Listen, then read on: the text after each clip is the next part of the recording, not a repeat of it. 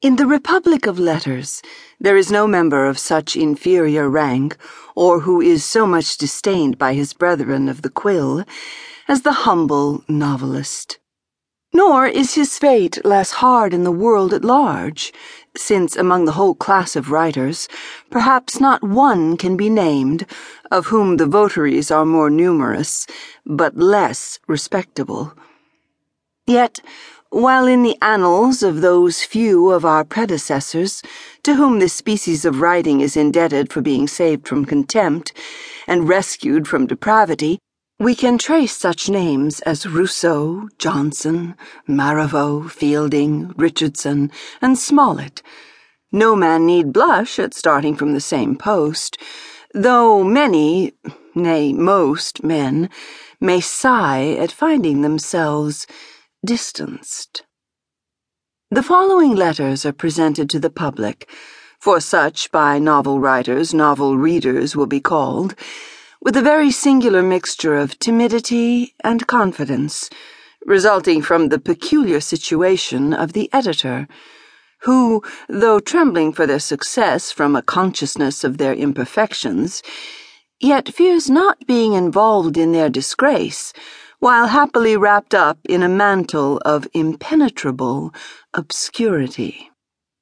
To draw characters from nature, though not from life, and to mark the manners of the times, is the attempted plan of the following letters. For this purpose, a young female, educated in the most secluded retirement, makes, at the age of 17, her first appearance upon the great and busy stage of life. With a virtuous mind, a cultivated understanding, and a feeling heart, her ignorance of the forms and inexperience in the manners of the world occasion all the little incidents which these volumes record, and which form the natural progression of the life of a young woman of obscure birth, but conspicuous beauty, for the first 6 months after her entrance into the world. Perhaps were it possible to effect the total extirpation of novels, our young ladies in general, and boarding-school damsels in particular, might profit from their annihilation. But since the distemper they have spread seems incurable, since their contagion bids defiance to the medicine of advice or reprehension, and since they are found to baffle all the mental art of physic, save what is prescribed by the slow regimen of time, and bitter diet of experience, surely all attempts to contribute to the number of those which may be read, if not with advantage, at least without injury, ought rather to be encouraged than condemned. Let me, therefore, prepare for disappointment those who, in the perusal of these sheets, entertain the gentle expectation of being transported to the fantastic regions of romance, where fiction is colored by all the gay tints of luxurious imagination,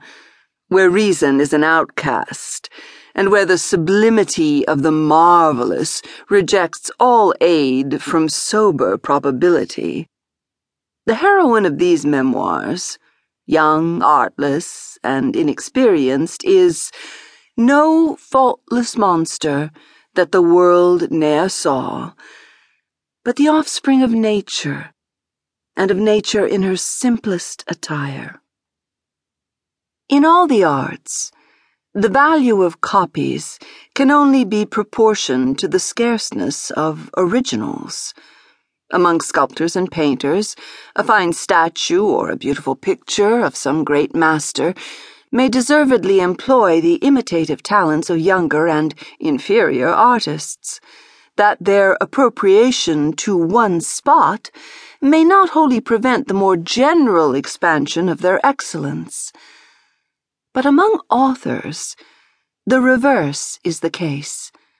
since the noblest productions of literature are almost equally attainable with the meanest. In books, therefore,